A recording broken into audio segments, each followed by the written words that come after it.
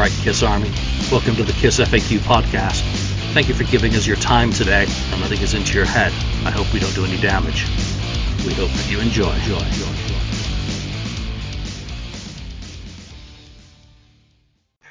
Welcome to episode 374 of the KISS FAQ podcast. I'm your host, sadly back from Hawaii because I would rather be on a beach letting these guys run the show. So much more fun to delegate. I just post it. Joined by Marcus Almighty Mark. Greetings. 69 Blizzard, voice of reason, who I think will become a little bit unreasonable today, so stay tuned in. And someone who's never reasonable, Lonnie. What's St. up? Louis KISS.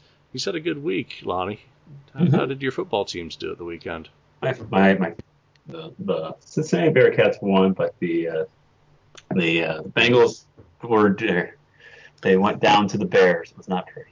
Yeah. Jeez. Oh. There's hope. Bears. There's hope. I get down on Sundays and Mondays, and then by Tuesday and Wednesday, the hope starts going up. And it's the only thing in life I'm optimistic about is that freaking team.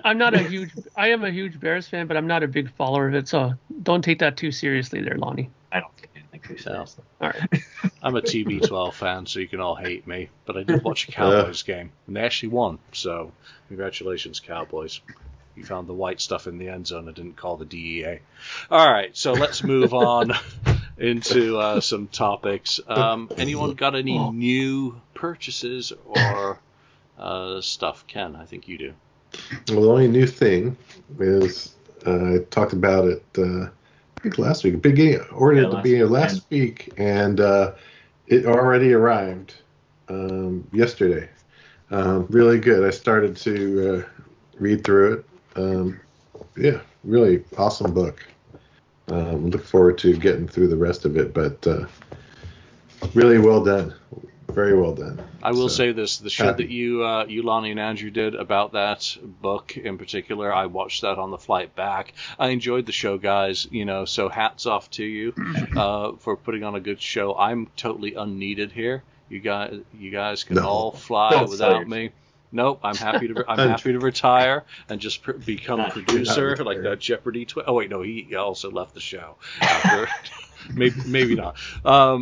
But it was really entertaining, and I immediately sent payment to the guys at the KISS Army Spain for that magazine, which I'd forgotten to purchase. And then I forgot that I only sent them the postage. I got a little email saying, you only sent the postage, right? You need to actually buy the book as well. That happened to me, too. I did the same thing. I did kind of hidden in the text. Yeah, they're really cool. So you gotta read it all. Once I got that sorted out, it should be on the way. So I'm looking forward to receiving it because it did look very interesting and yet another good, fan club publication on top of Alan's coming out as well. Mark, I have something to show too if there's time. Is it legal?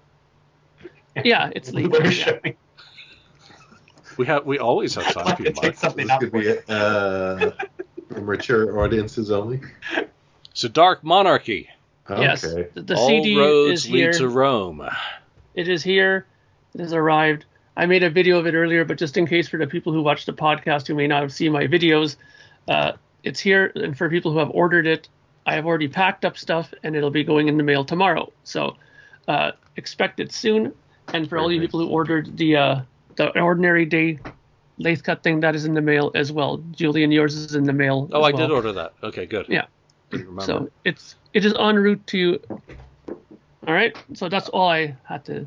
Yeah, that's say. cool. And the Dark Monarchy CD is really good. And right before I left, I think I got the Joe Bailey CD as well, which is also very, very good. So check out Mark's Bandcamp, either Project Gemini, Dark Monarchy, Lower Third Collective. I mean, you're a one-man multiple band.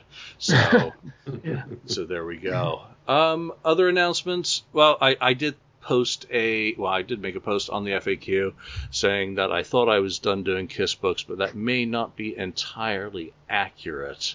One of my pet peeves is that no one has ever stepped up and done a book dedicated to the 1980 Unmasked tour. Now, as an international fan, someone who hails from England originally, long ago, It's the one international tour that really ignored America. They did the one Palladium show to debut Eric Carr. And I've got 1,000 pages of memos, contracts, internal shit from Aucoin that I got and I didn't share. So it really does form a very good basis for going through the whole year in terms of the contracts with Phonogram, with the recording of the album, Peter Criss leaving the band. And we've also had, obviously, a lot of information about the auditions for Eric Carr. And then the tour itself and a lot of the things that went down on there. So right now it's an idea. I do need to have assistance from fans in all of those countries to see if it's even feasible to do, because relying solely on memos and internal paper goods would be really, really boring unless there's contributions of like ticket stubs, flyers, posters, some of the promo stuff that was done in these various markets at the time. And you know what? I've pushed the bounds of Word as far as it can go, so I need help with InDesign. I've tried to learn it. I'm incapable of learning it because I just have way too much other work to do. So I would need a team around me to do what is a fan publication. So if you think this is some massive business that's going to pay you an hourly salary, no, I want you to bring your passion and the fact that you may have been burned by others into getting something out similar to what Ken just showed and what the guys did a episode on last week. So if you're interested in celebrating Unmasked from the international perspective, there's a lot of scope to see if it's feasible. I'm going to keep working at it and see what I come up with on my own. But again, I don't see it actually making it into reality unless there is buy-in from other people with a similar vision that want to go back to the fan view. I hope you do, because I really enjoy your books. Especially, I'm still reading this one all the time. I mean, I still flip through this book. I still flip through the solo one all the time. So we better get on the show every week. You can stop kissing his ass. Yeah, I'm still finding goddamn typos in it. So there you go. Bedtime stories. Yeah, I've learned a lot since then. Someone posted the other day on the board about the original Kiss Sound Focuses, and I looked back at those. I was thinking of doing an updated, and when I started, my writing has moved on a long way from there, I like to think, as has the copy editing and the corrections and all that. So those are like my red-haired stepchildren that I just don't acknowledge anymore, because that's a different Julian Gill. That's the Julian. I am Julien now. He's evolved.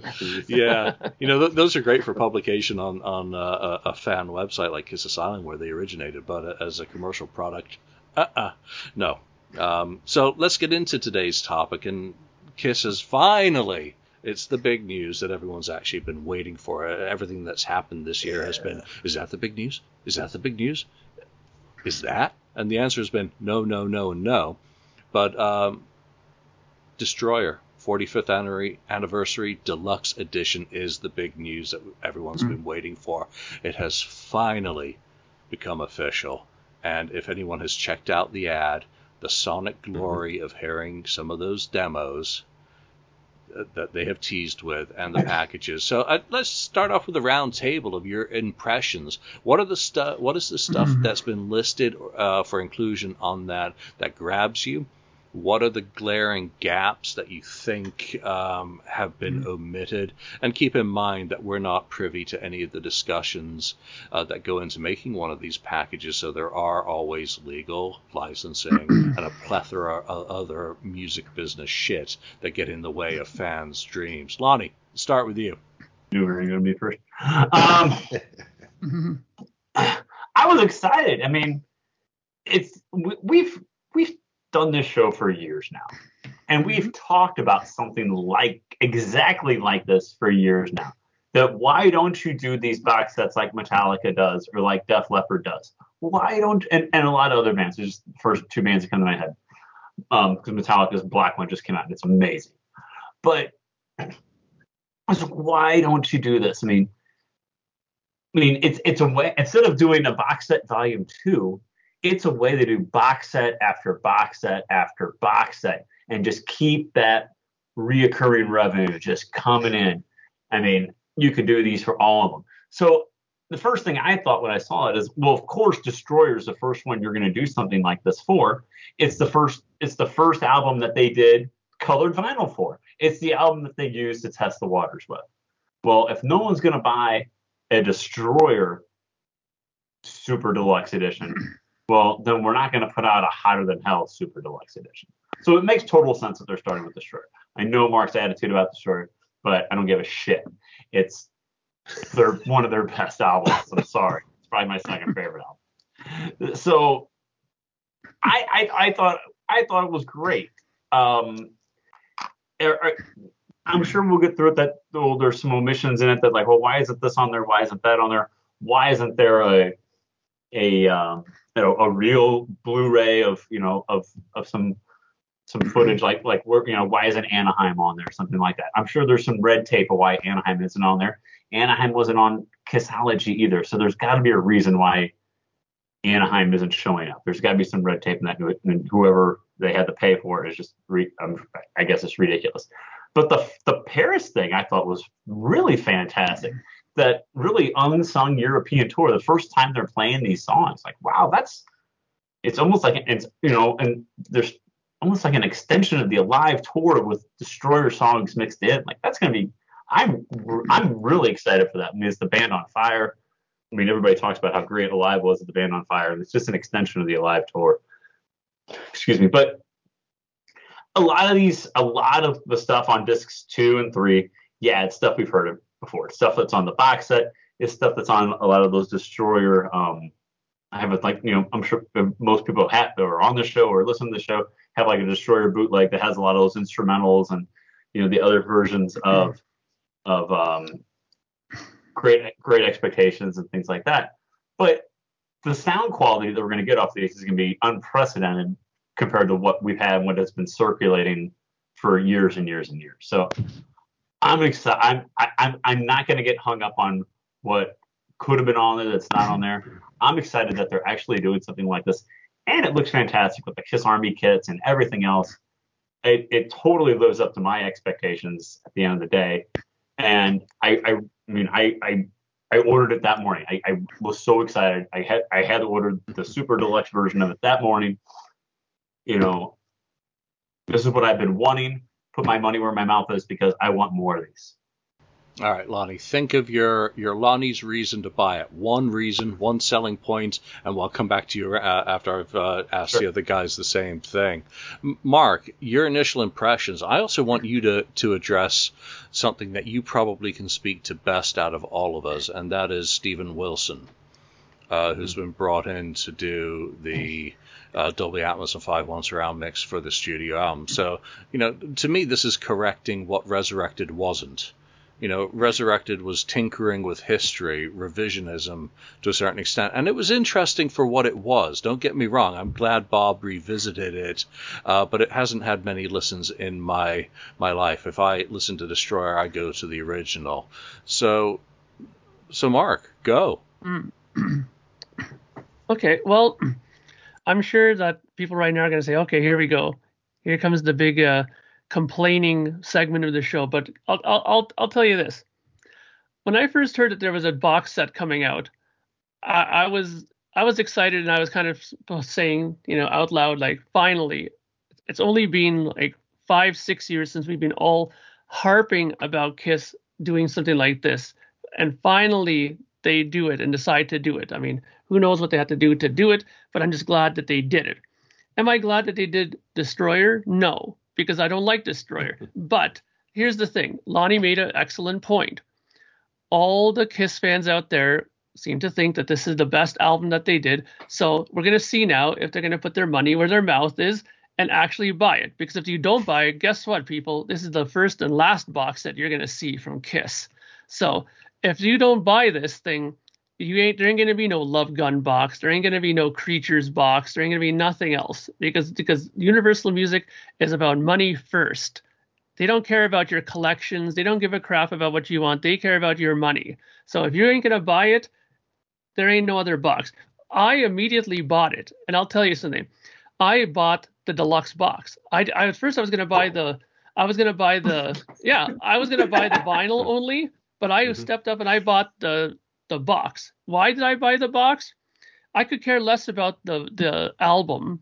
I couldn't really care about, some of the, the instrumentals and all those things. I mean, I've heard those things, quite a bit.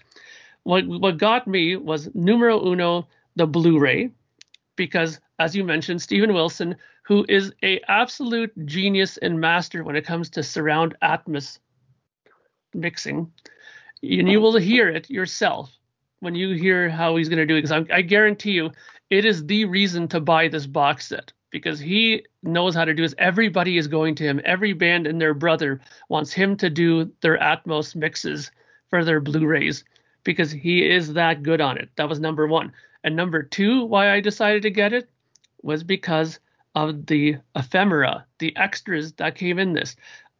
Like, there are things in here that they're offering when I'm looking through the list now, like, 4 brand new 8x10 band member pictures, 8x12 Destroyer foil flyer, the Canadian Destroyer flyer, like all these things. There's a lot of things in there that collectors are hunting that are a lot of money. I realize these are like reissues and not the originals, obviously, but you know what?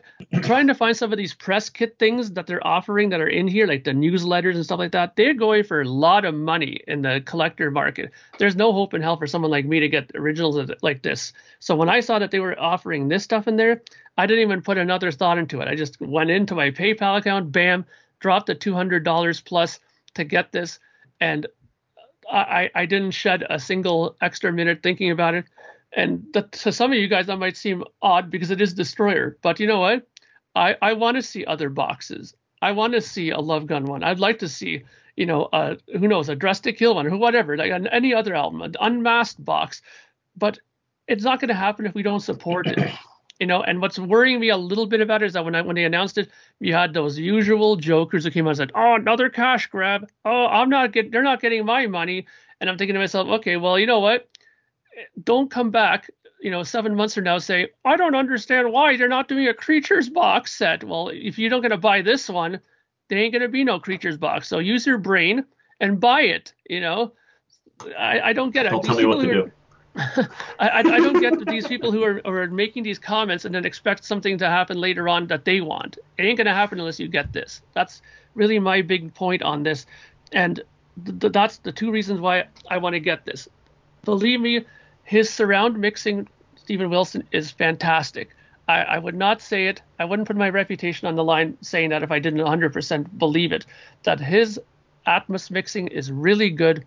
I had a friend who has a couple of his things that he's done, and he has one of those big, heavy-duty, like, movie theater sound systems in his house, and he played it for me, and it's unbelievable what you can do with those kind of mixes. So I can only imagine what they're going to do with songs like, Detroit Rock City, where they have all those kind of different sound effect stuff and things like that. Imagine what you can do in that sort of a surround capacity. It's going to be fantastic. Yeah, I'm just wondering how the fuck I'm even going to play those mixes. I don't have the gear.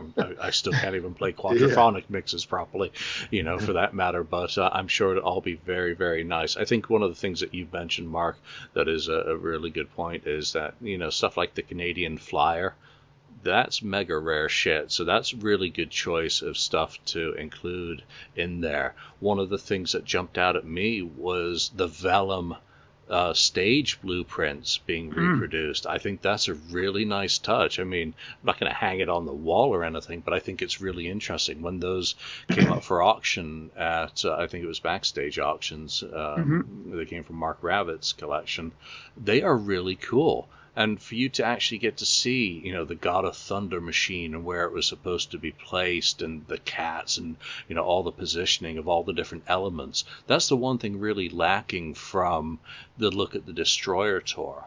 The Stoned in Paris bootleg, I'm on the fence about. I think it's cool, but I think when you think about it from the perspective that it's the Stoned in Paris bootleg being released in an official package, that's very cool. That was one of the core, kind of legendary bootlegs. So very, very neat from that perspective.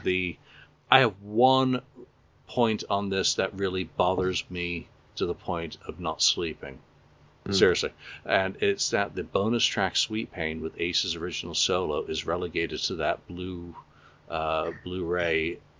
DVD and is not included in the regular bonus tracks where I feel it should be. And that's my only critique really for this. I take it as we're paying admission in hopes that they do other titles, and who knows what the deal is behind the scenes. Again, go listen to that ad. Listen to the audio fidelity of Nothing to Lose, None of Your Business. Yeah. Mm-hmm. That, to me, I've said it before, is what it's all about. Just my personal taste as a collector. These bootlegs that I've had for many years, like I told Gene at the Vault, said, thank you, Gene, for giving me the opportunity to finally pay you for all the shit I've been listening to for decades. In the very best quality possible. That really is what it's about. It's not the fire. That is key. Howling for Your Love, it's like, what the hell's that doing there? But you know what? They get to decide when their songs are from when, and we don't know it all. We don't have access to all that. Ken, all of that question to you as well.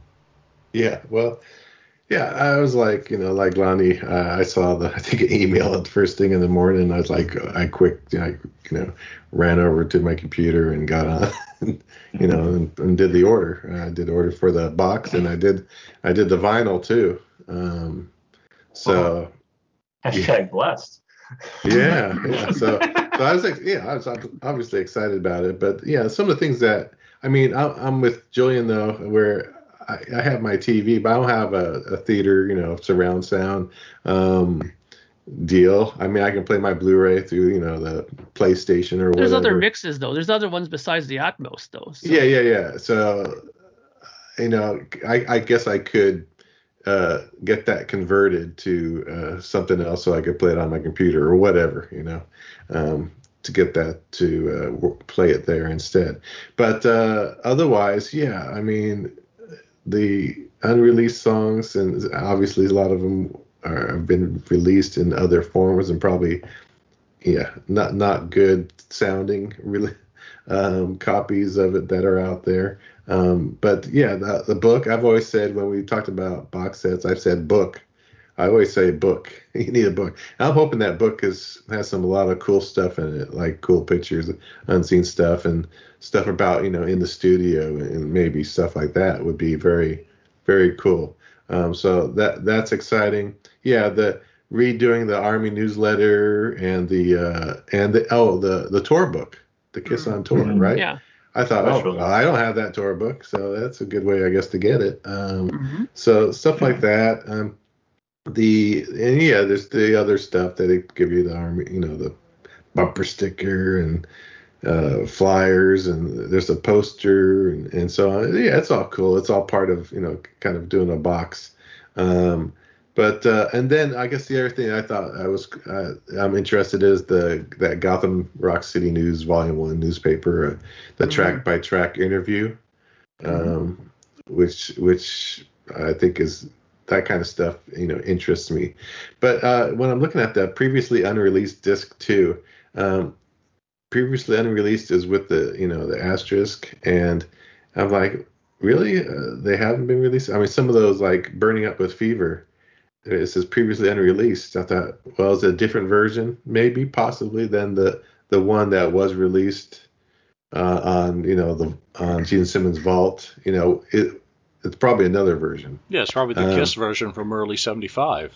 Which they recorded in Los Angeles. Right. So, or it could be yet another version from Magna Graphic. Or Gene cut that. He was cutting it every other week at one point. He had a lot of versions of a lot of his songs. So when it has the asterisk, oh shoot, well, it's never been there. So okay, I'm looking forward to seeing or hearing that. And then regarding the bootleg Olympia. Now I'm surprised, and maybe it's the quality. Is they didn't save that for a off the soundboard type release. But you know what I have here? This is something. I don't collect bootlegs, but this is one of the bootlegs that That is just it's one of the best looking bootlegs. This is this was the first pressing of this bootleg, I guess, from what I understand. But yeah, it's just your standard, bootleg, but it has 10 songs, I think. It's missing here. Let Me Go Rock and Roll on the encores, I believe. Yeah, 10. Or possibly 10, Cold Gin as well. There's 12 on the list for Kiss Alive. But I mean, it's this Roxy Records deal. But yeah, I've always had this. It's like one I just never Can you got show the rid of. track list again? Can you show the back again, Ken? Yeah. Let's see here. Hopefully it's not. Can you see it? Is that too high? So it looks. Go back a bit. Yeah, because it looks like they ended at 100,000 Years drum solo, and then so that would be like you have Black Diamond, Detroit Rock City, and Rock and Roll Night after that. So is that what's missing after V? I think so. Rock and Roll Night, maybe. Detroit, well, Detroit City's there, and that's I'm wondering if it's on the vinyl, but itself, because I don't remember. I haven't listened to it in so long. Yeah. So I'd be interested to compare the quality of that versus this one. So that was kind of interesting to me. Something that I had. And right now there's a little bit of debate over that. People are unsure whether it's a soundboard or whether it's a really good audience recording or what it is precisely. So, I'm looking forward to it just because, again, you held up one of the early copies of that. And, it was like Long Beach, like Winterland. It's one of those ones that date really far back for collectors who, if you've been a fan since the 80s and collecting bootlegs, maybe even earlier, I can't speak to that. Those were some of those shows that circulated. So marrying it with the package is really cool. I want to talk about one point, or a couple of points actually, from the board. Number one is the KISS FAQ message board was initially overwhelmingly positive in the reaction to that.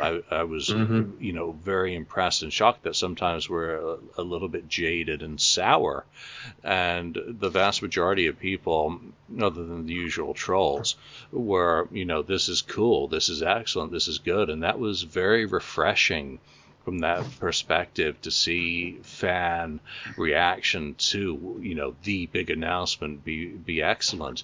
The other point is, if you go back to April the 1st, 2006, when the April Fool's joke dropped, that was a 2 CD 30th anniversary edition, and most of the things that were listed on that second CD that everyone got excited are actually on this freaking deluxe set now, and it's got a third disc. Now, to be fair as well, a lot of what's on that third disc is throwaway, because I really don't believe in using mono mixes as a filler unless there's a specific difference in that mix, rather than an edit that has been just pieces chopped, or a chorus repeated, a fade out started earlier, a fade in, started earlier. And for the most part in the 1970s, getting to the 3-minute mark or thereabouts for radio was critical. So there was an axe that fell on all of these single versions, which is nothing more than an axe falling on it.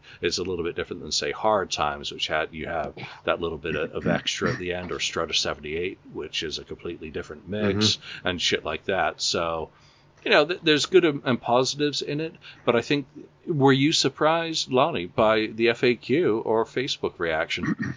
I was. It was. You're right. It was genuinely positive, and it was pleased to see that as aside to the normal bitching and moaning that we usually get on the FAQ and on Facebook. So, I think fans had the same reaction that the four of us did. Like, yes, finally.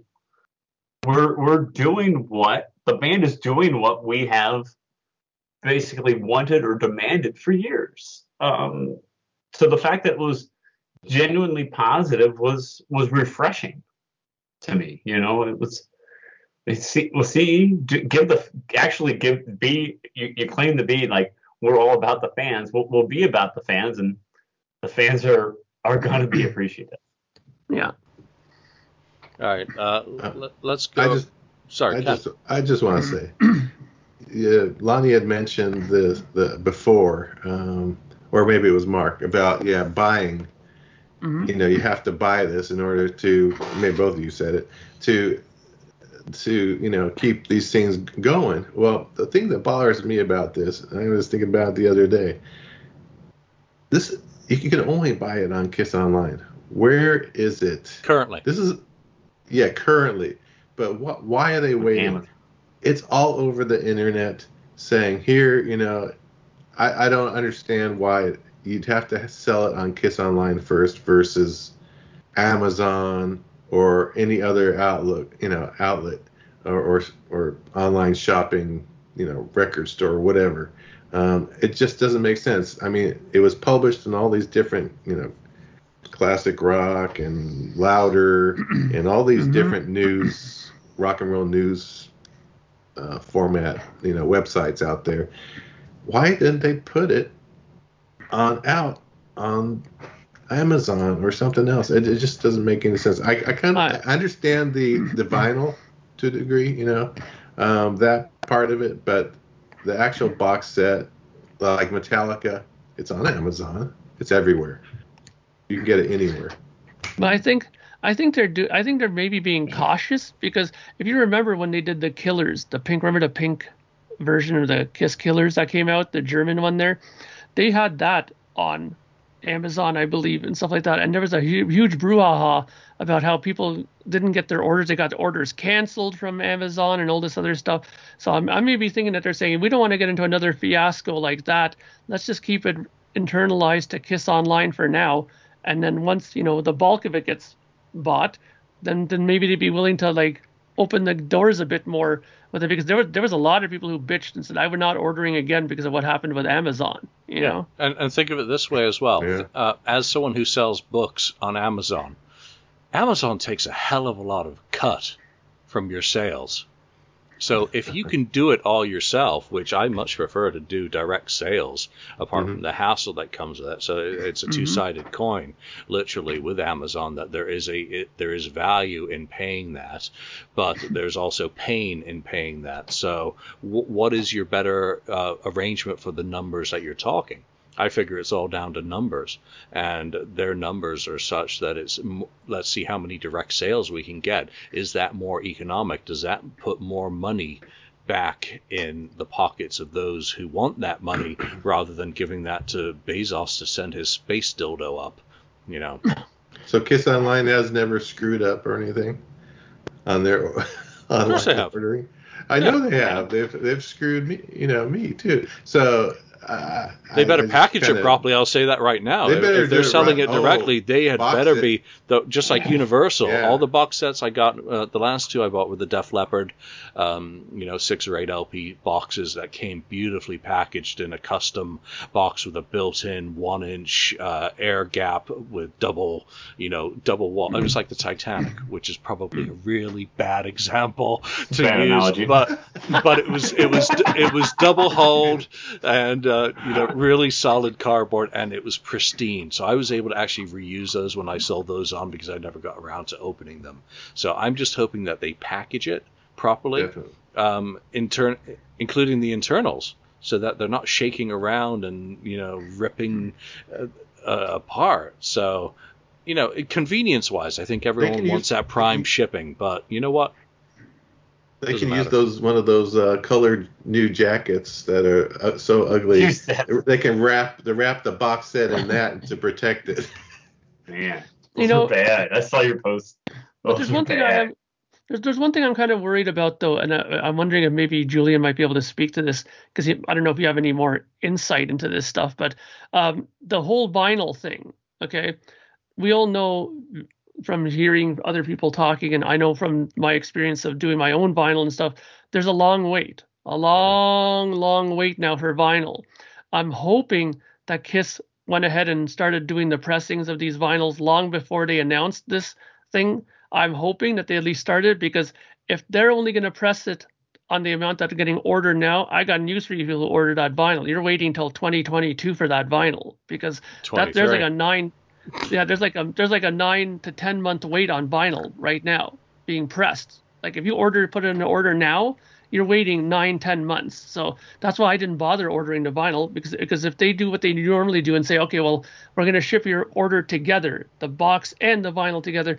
Well, if they're going to wait for the vinyl to be done, you're going to be waiting for that box till God knows when. So hopefully they're not going to do that and just send the box and send your vinyl later, because unless they've pressed it ahead of time, which I'm hoping maybe they had foresight to do that, but knowing Kiss they didn't, then you're going to be waiting for You're going to be waiting for that vinyl. I doubt it, but, Mark, I want to be completely fair to you, and don't take any offense of this, but Recital Records is not Universal. So I think the big labels, and again, I have zero inside knowledge. I'm not part of anything. I'm just, talking out of my ass, basically. The big labels, I would think, have more clout with pressing plants to say, hey, you want all our business? Bump us up the queue. We've got some projects coming that we're going to need shorter timelines on. Which Recital Records release can you kick down the waiting list? And if there's also 100 of you doing similar small batch pressings that, as probably from dealing with Train Records, get delayed. Yeah, but I'm just saying it only because I also know that it has happened with bigger bands too. Because I know for a fact that when I talked to William, who runs Train, he said that they've gotten contacted by Universal and by other labels to take some of their orders because they're waiting from their people and they're not getting their stuff done. So they're going to Train and getting presses done. They've done like back in the day, Rush Feedback, when it came out on vinyl. Train had to press like 1,000 copies for them because they weren't getting their stuff from their ones that they were getting from the regular pressing plants. So I don't know. I agree with you 100%. My little rinky-dink label is not going to get pushed for my vinyl as Universal Music will or Sony will or something like that. But I'm just saying from what I've heard, even they have to wait too, because for every Universal, I'm sure you can put there's other labels. Yeah, I'm sure they can put their orders in. So let's take Aerosmith. They're doing the new Record Store Day release of a 1970. Yeah. So if you place an order, what is your latest time for actually delivering your lacquers, all the shit that it takes to make that record? You could probably place your order and get in the queue. Mm-hmm. So you're holding your place and deliver at a very, late time frame. So is there a reservation system for that, your little blinky thing goes off that your table's ready, and you've got a certain time frame to deliver stuff? So I'm sure that record labels have flexibility, especially on these large projects, that they have a ballpark time frame that they know that they're going to want to release it, but they can't be specific. Whereas maybe a smaller label has a much shorter time frame from completion to wanting it, because they don't have the budget to offset and put that in and say, hey, here's your money right now. We need it pressed around here, so hold us a spot in the queue. So that's my guess. But again, I don't have any idea. So maybe, Kiss My Collectibles, which has much better insight into that side of the business than I do, could actually speak to that. That'd be really fascinating to know how that's working with very limited pressing capacity these days, and also natural resource issues such as the pellets required for pressing the freaking vinyl in the first place. Yeah, because I know that Jason Herndon was saying on his site that there's a wait for their vinyl too. They were apologizing already that they've had to wait with the vinyl because the pressing plant is delayed in getting their stuff. Are they really any different than you though? They're a little independent deal with a limited number of pressings, which I did buy that Slaughter Fear No Evil. But that's the thing though. Jason Herndon actually works for one, United Records. Like the United Record pressing is attached to where he works. So you would think, no offense, Jason, if you're listening to this, but United is the worst pressing plant ever. But the thing is, if he has an inroad into them, then maybe he could have hey, can you press my stuff? But I don't think he did. I think he went to another pressing place, right? But even with that, maybe he couldn't get in through United, a place that he's worked for years. You would be surprised, guys, how loaded these plants are for business. Like, business has never been better for these companies now. All right, before Lonnie starts banging his head against the desk. Sorry, Lonnie. I'm gonna reel us back in on topic. Who's calling? I'm doing a show right now. I'll get back to you later. So let's talk about what is the one thing. If you've got someone on the fence and you're going to say, you need to buy this box set, other than you need to buy it in case we have a chance of getting any more, because I'm pretty sure that's not going to wash. What is the one thing in this box that you would say to persuade someone on the fence to jump off the fence into traffic and drop the coin? Lonnie, I gave you the longest to think about it. For me, it's disc 4, the live disc of them in Paris. That's what I'm looking forward to the most, is Flaming Youth live in May of 1976, mixed in with basically the Alive set list. In Detroit Rock City and Shout It Out Loud. And just hearing that set list from that show in pristine quality, it may be the closest thing we get to like hearing like a raw version of Alive without all the edits that we've been clamoring for years too. And who knows, maybe we'll get it on a Super Deluxe Alive one day. I really don't know. But for me, that's what I would tell someone who's on the fence about getting this or not. It's like, when I get it, that's the first disc I'm putting in the tray. It's like, I can't wait to hear that, because the band, we all know there's something different about hearing the band live and seeing the band live, and especially in the 70s. So for me, that was the biggest selling point to me, was that live disc. Boom, bingo, Lonnie. That's the real thing.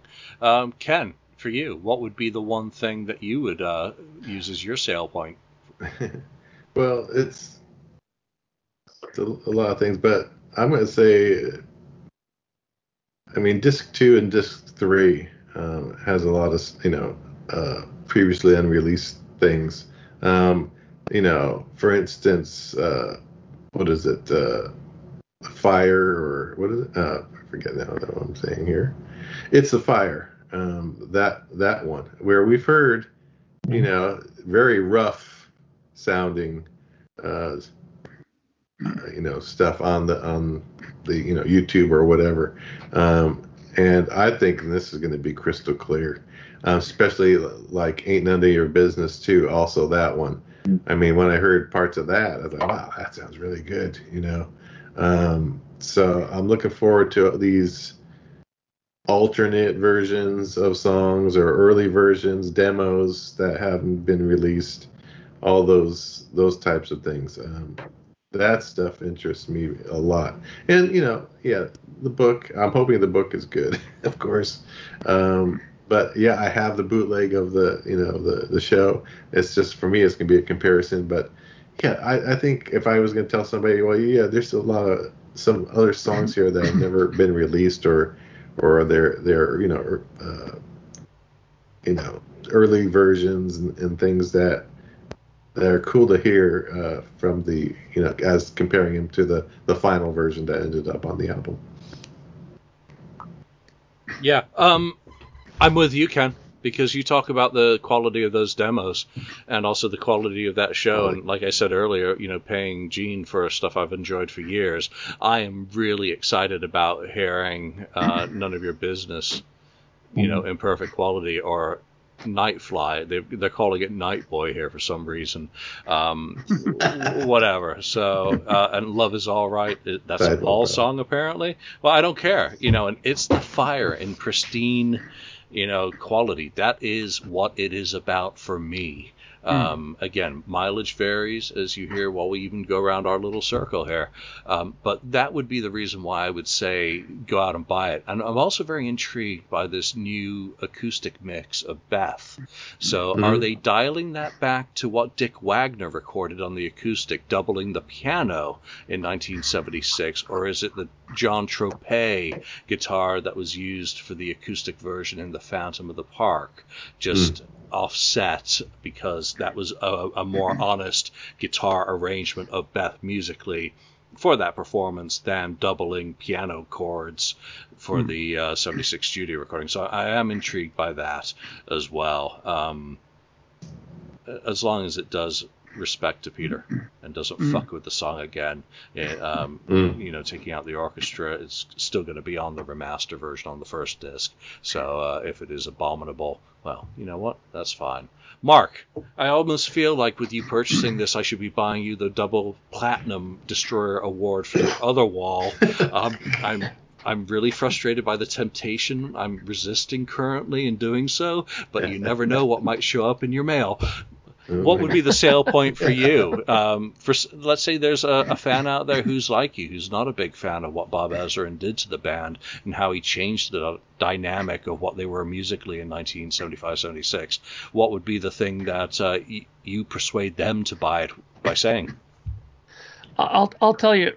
If I was to convince people that I know, for example, within my circle, and I'll be honest, I have quite a few friends that are not the biggest Kiss fans, are casual, really? Right? So, yeah. But the funny thing is, a lot of them are big fans of music. A lot of them are big fans of high quality audio, Blu-ray audio. A lot of them like collecting Blu-ray stuff and Blu-ray kind of mixes and 5.1. For me, the selling point for me is the Blu-ray, because I have bought quite a few Blu-rays in my time. A lot of Steven Wilson Blu-rays that he's done of his own albums. I've bought a lot of the Blu-rays of the Rush ones. There's a Blu-ray of Fly By Night and of Signals and of Farewell to Kings you can get on Blu-ray. There's a lot of these kind of high audio versions you can get out there. And if you look on here, it says there's a Dolby Atmos 48K 24-bit. There's a Dolby True HD 5.1 96K 24-bit. There's a 5.1 Master Audio 96K 24-bit. And there's a stereo PCM 96K 24-bit version of the album. So I'm telling you, you may not think you'll notice a difference of it, but you will notice, even in the stereo version at 96 24-bit, the reverbs are much more clearer and cleaner and crisper. Acoustic guitars will sound brighter and better in that sort of fidelity. I think that if you're a person who really enjoys his music and likes and has even a half decent system, even if you just have like an audio bar, with the those ones that you can buy that you stick in front of your TV, those things too will show the benefits of a 24-bit 96K stereo mix easily. Okay, so I think that if you're into that kind of stuff and you like that sort of 5.1 thing as well, if you have even if you have a 5.1 system, which a lot of people own, there are two different versions of the 5.1 mix on here in Blu-ray. So for me, the people that I know that are in that, who are also like studio people as well, I think that they would love this version of it and might be the thing that would get them to buy it. I mean, I also know a lot of people who collect stuff, so of course the ephemera stuff would be a big allure as well for those things that you can't get online without paying a left nut and $2,000. So I think that would be a big lure as well. You can get this stuff and see what it's all about without having to go bankrupt. So I think those are the two things, but mainly the Blu-ray, I think, is what I would give the big pitch to the people that I know. Nice. It's so refreshing to have basically 4 thumbs up for this product. That is the big news. Let's quickly just touch on Ace's, sets now that, I did a show with Andy about the opening night of all that. Opening for Alice Cooper obviously gives him limitations on how much time he has and the sort of material that he's able to present to an audience. But what are your impressions of the set? I will say that last night in Utica, New York, they did shift up the set list and they brought Rip It Out back in, which is one of the big complaints from quite a few people that I spoke to about the set, that Ace Frehley not performing a song from his freaking solo album is just morally wrong, especially when opening for Alice. So, Lonnie, let's start with you and on your take on that. Yeah, I understand that he's on time restraints, being in the opening slot. But when that first set list came out, I was, excited for it, and I read it, and I was like, just kind of shaking my head, like, why are there nothing off the solo album, 78. No Frehley's Comet. No solo stuff, period. Except for the covers, which... Did he do New York Groove? Yeah, I guess he did. Did he do New York Groove? Julian So says technically.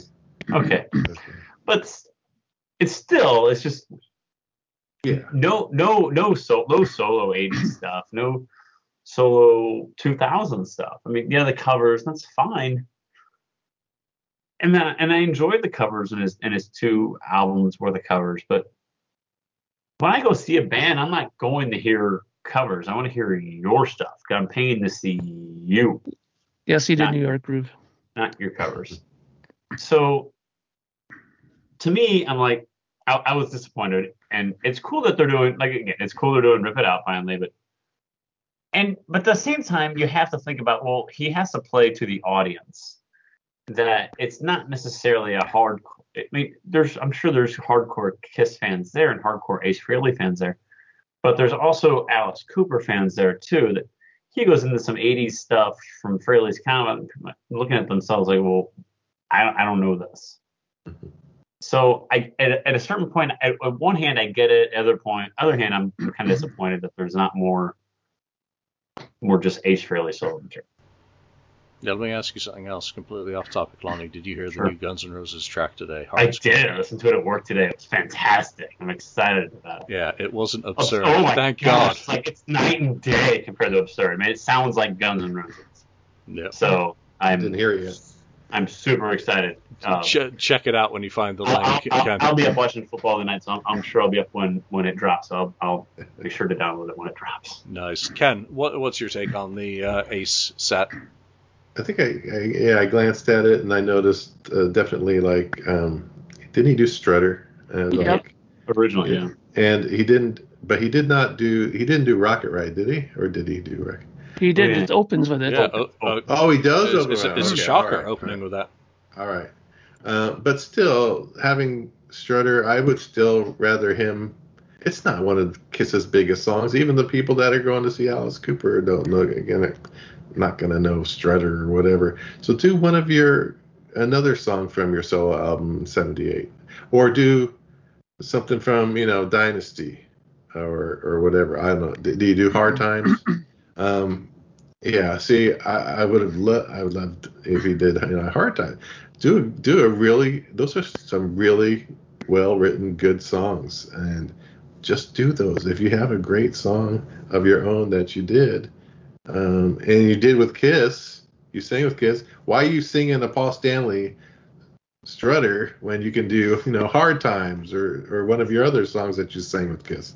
So yeah, I don't get it to a degree. Hopefully, yeah, they're figuring it out, and we'll get the set list to a good final one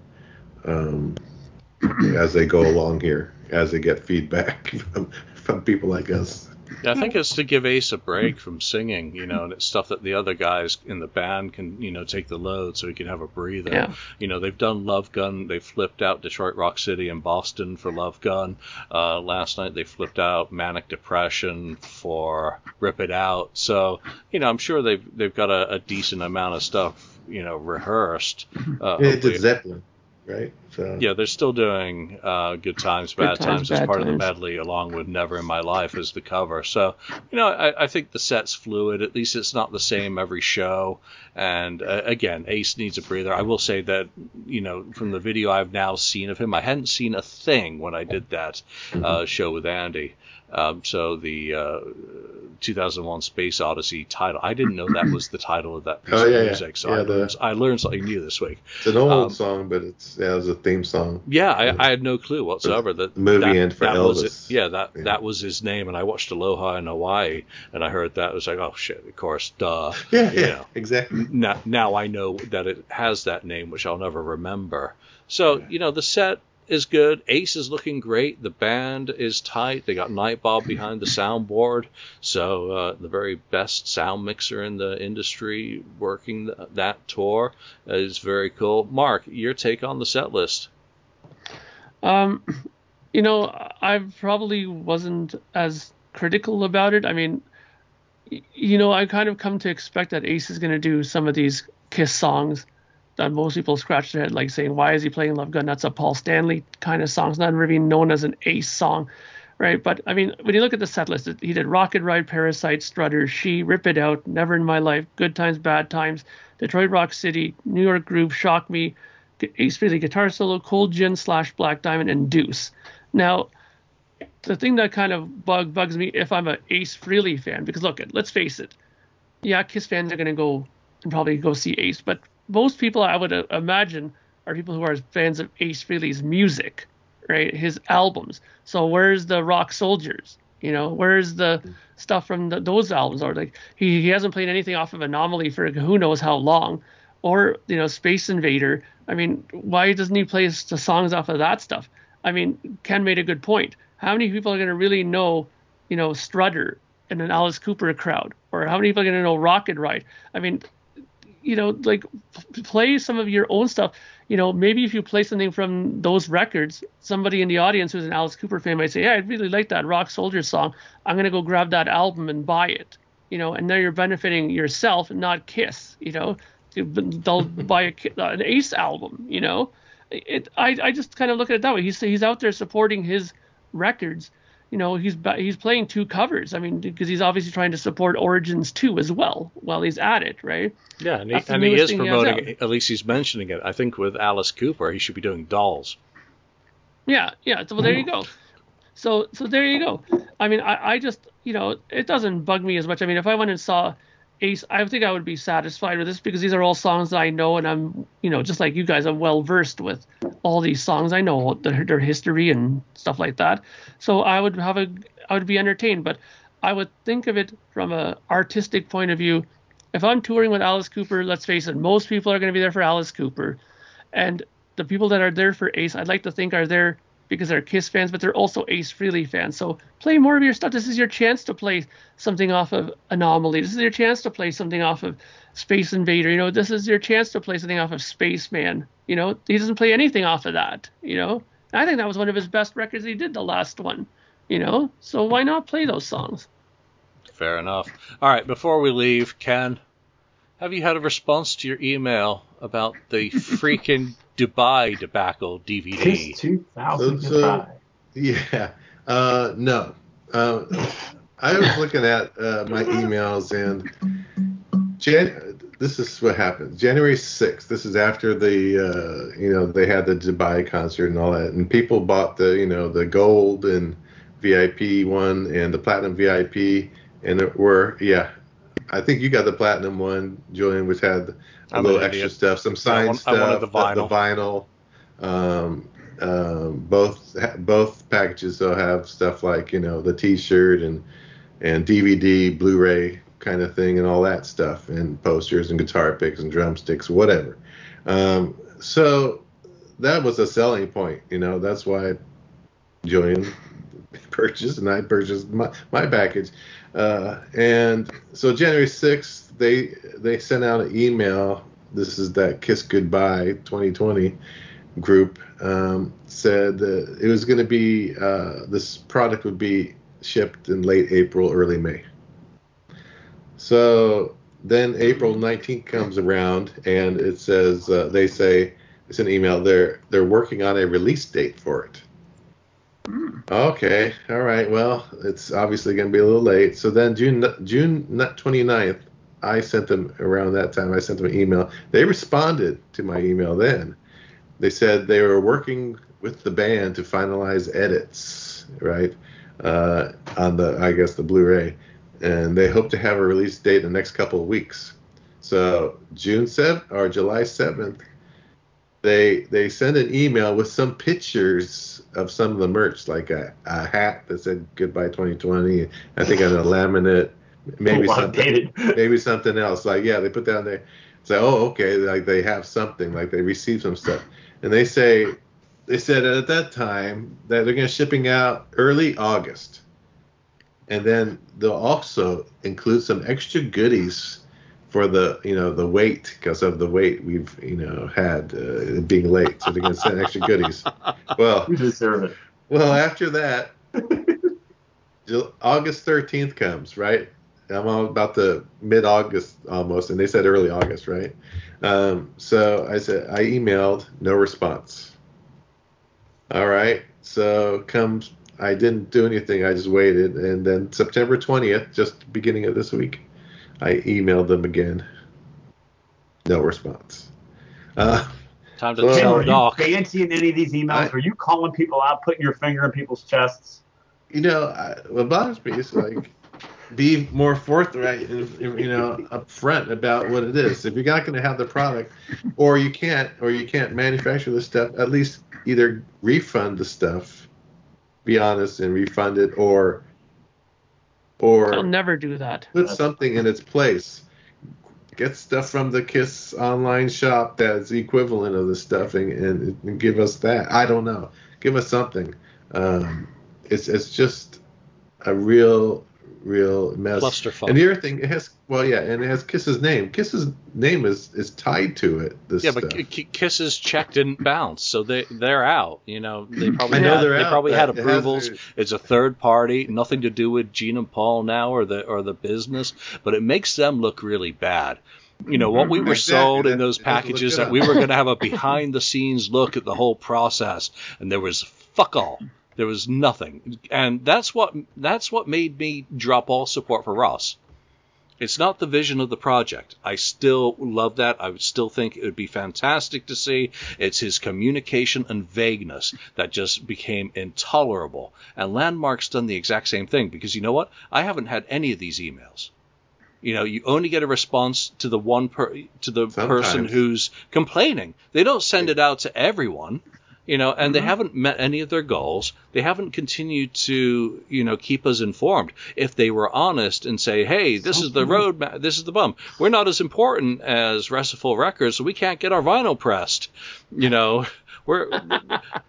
Our pressing's even smaller than that, So if they were transparent and honest, even to the point of saying, well, we're no longer able to fulfill this aspect of it because I don't want them to use COVID as an excuse, because that's being so fucking overbaked. Which they've done in their emails too. Yeah, but band approvals for the video, you're actually blaming the band. And that's really bad optics. You're passing the buck, yeah. Mm-hmm. Yeah, this VIP packages, those were a selling point of getting people to purchase, spend a little extra money. I did about $250, and I'm not going to say what Julian spent on the well, everyone knows it was $1,000 for the $9.99, big Kahuna. whatever. Yeah, I mean, and it makes the band look bad. That's the part that bothers me the most. That makes it, yeah. At the end of the day. And Gene and all those guys, everyone always blames Gene, or Paul, the band members individually, and it's not their fault. It's a third-party business that they signed a contract with, and if they signed a contract that said that they have the rights of approvals for the video and something was delivered that was unacceptable to them, that's in the contract. That's perfectly fine. It then falls on the business to come back to the purchasers and say, I'm sorry, the band has not approved of this for whatever reason. You don't make the band look bad. That's very bad business. You don't blame the bad look. Yeah, you do not blame them for your own failures of bringing that Guinness douchebag up on stage and making him uneditable out of the video. One other point, Andrew on the board, because there was a thread of this, of course, about this. But a threat or a thread? A thread? Thread. Yeah. Yeah, both in the same. There's a thread that about this, and Andrew posted something of a chat, and some guy saying that basically that it's been canceled or something, and they're going to refund everybody. And Andrew says, is this true? Who is that guy? And I said, hey, some guy named John, Jon, and that's like Bob. Yeah, Smith. And I said, Andrew, I said, you need to go back to John and ask him for some proof if that's true or not. We can find out if they're going to do that. But that's the thing. I mean, Julian makes a good point.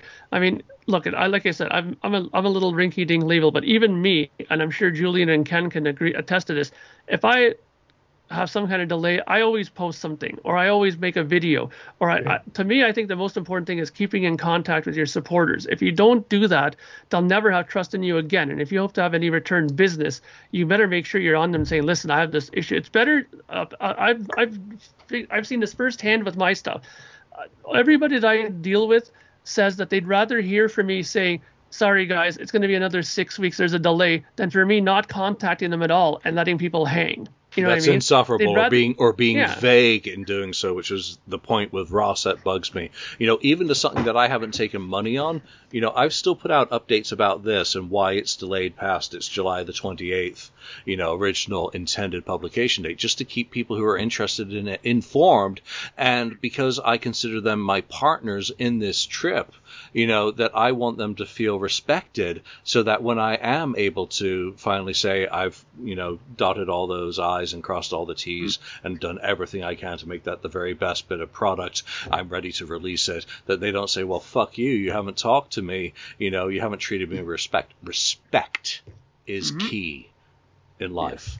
Yeah. Sorry, that was a hot take from multiple members of the Kiss FAQ. Yeah, so Kiss Online, or it was, you know, don't screw up Destroyer. Don't shout at Keith. Don't shout at Doc. I mean, if Doc does happen to hear of this, you know, he's the manager. This does fall under his ballpark, you know, to have a quiet word with Landmark or whomever is the backing on that. And you know what?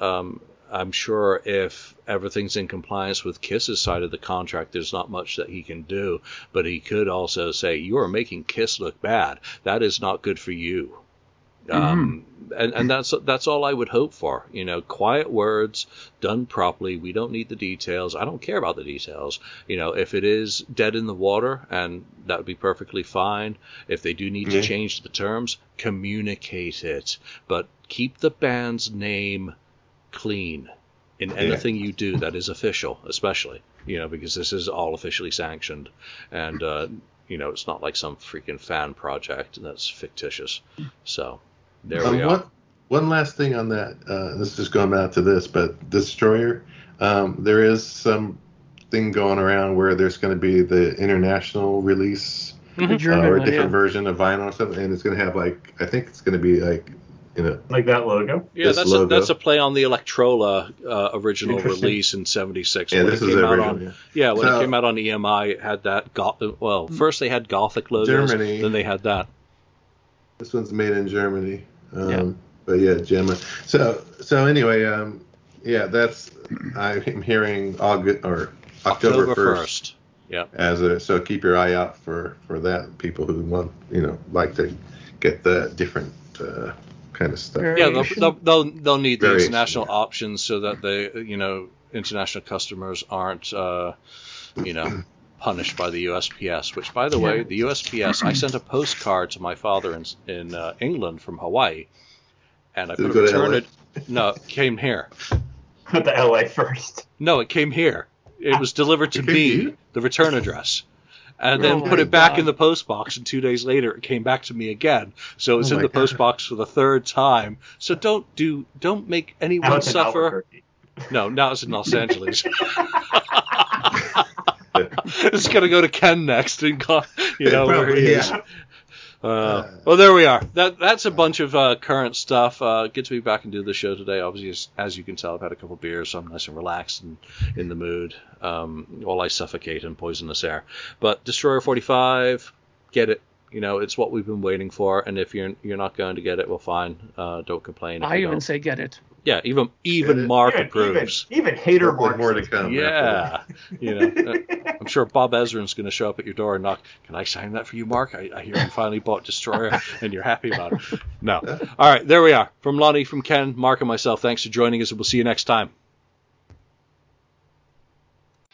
Thank you for spending time listening to the Kiss FAQ podcast today. All sales are final. There are no refunds. If you'd like, look us up on Facebook or come over to the Kiss FAQ message board and discuss the topic we've broadcast today.